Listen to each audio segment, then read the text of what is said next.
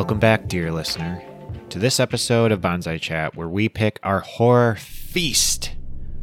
I am your host, Ryan, of course, and in this episode we dedicate it to the month of October and picking out some old/new favorites of our favorite horrific treats in media that might not be crossing over on your spooky feeds.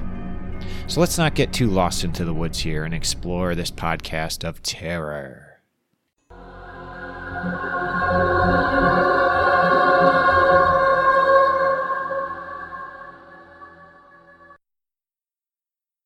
Resident Evil.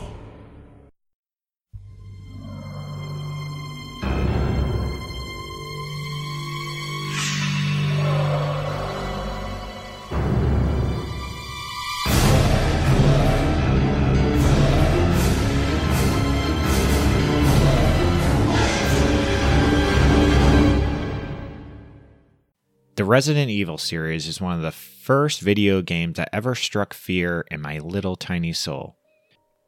Now, in my defense, I was young, timid, a wimpy kid in that time of my life. Not so much has changed, really, honestly. But through that fear, I grew to love this series and all of its cheesy goodness that I would never guess would come out of a third-person horror shooter about zombies. From that first game from the PS1, Resident Evil has exploded in every medium possible. From every type of gameplay you could think of, a full 6-part theatrical live-action movie series directed by Paul Anderson. Yeah, the same guy that made Mortal Kombat. Multiple CGI animated movies, crossovers, and even an upcoming TV series. Oh my god, it will never end. It's horrifying how this series has infected every source of media. Now, most of these, I'll just say in my opinion, are a big waste of time. More or less literally make you falling on the floor laughing for what its context is. But it's truly a double-edged sword because Resident Evil has some of the most classic video games ever to come out. From the original Resident Evil to Resident Evil 4, a game that broke a ton of expectations. And its way of creating remakes and reboots that fucking do it right. Resident Evil Village is one of the most recent creations, which is a roller coaster of a game that I love. Its new take on Resident Evil and the Monsterverse characters was a breath of swampy fresh air. It had everyone talking, even the most hardcore Resident Evil veterans. Resident Evil is a series that just holds so much to it and keeps evolving. It's almost too much to find room in your inventory for all its content. If you have never dipped your toes into the RE-verse, go enjoy all its itchy, tasty goodness. Oh yeah, and a new movie's coming out too. Now, there's been a shift in horror that I felt in the core of my body and noticing for the past few years. From films such as Possessor, Malignant, Titan, and a bunch of others that keep popping up and are being made. I feel like the theme of body horror is coming back more than ever, which I'm very excited about. For me, it's one of the more interesting themes that comes up in horror. Because it doesn't involve a mass killer of some sort, or a demon coming out of some ritual. It's a more cryptic, scary thought that your very own body is your worst enemy. Which I feel like in a lot of ways we all struggle with in one way or another. That's why I wanted to take some time and recommend one of the greats who have done this genre so well. In my opinion, that of course is Junji Ito.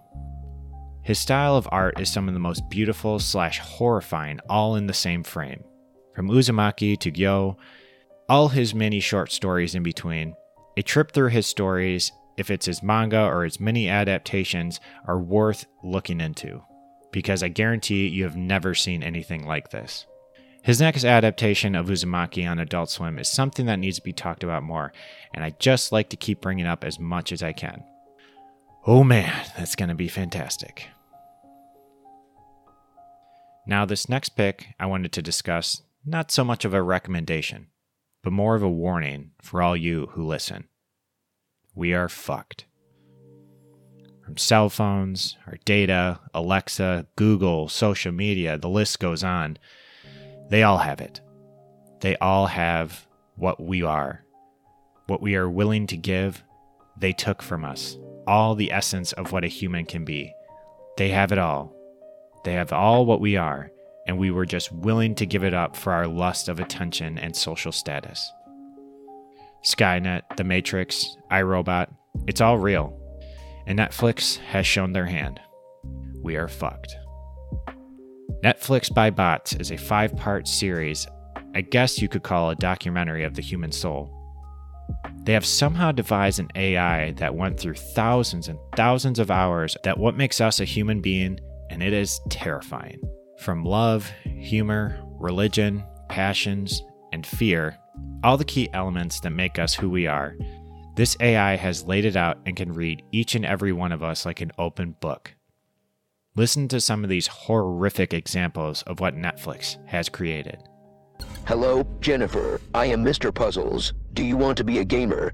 No, not that. How you know my name? You have a body. Jennifers always have bodies. You are slowly dropping into chair saws. This is a puzzle. Antidote to chair saws is in front of you.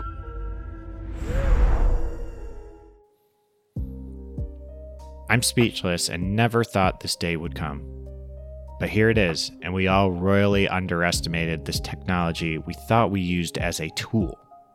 Netflix by Bots is something everyone needs to watch, so at least we can be ready for as much as possible the dark times ahead of us as our Netflix AI overlords take us over.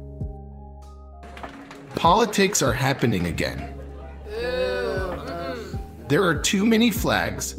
If flag wave at me, I have to wave back or I am canceled by culture. Free speech, not no more, costs $17. Just jesting. I'm kidding you all.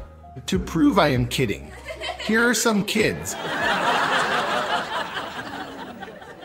God help us all. And that's it for today's Halloween Bonsai Special podcast. I hope you all enjoyed all these great things that I brought up, and I want you to check them out for yourself and let me know what you think. You can follow us on all social media at Bonsai Chat. Please follow the podcast on any podcatcher of your choice and check out bonsaichat.com for all things good bonsai. This has been your host, Ryan, and have a great Halloween, and I'll catch y'all next time.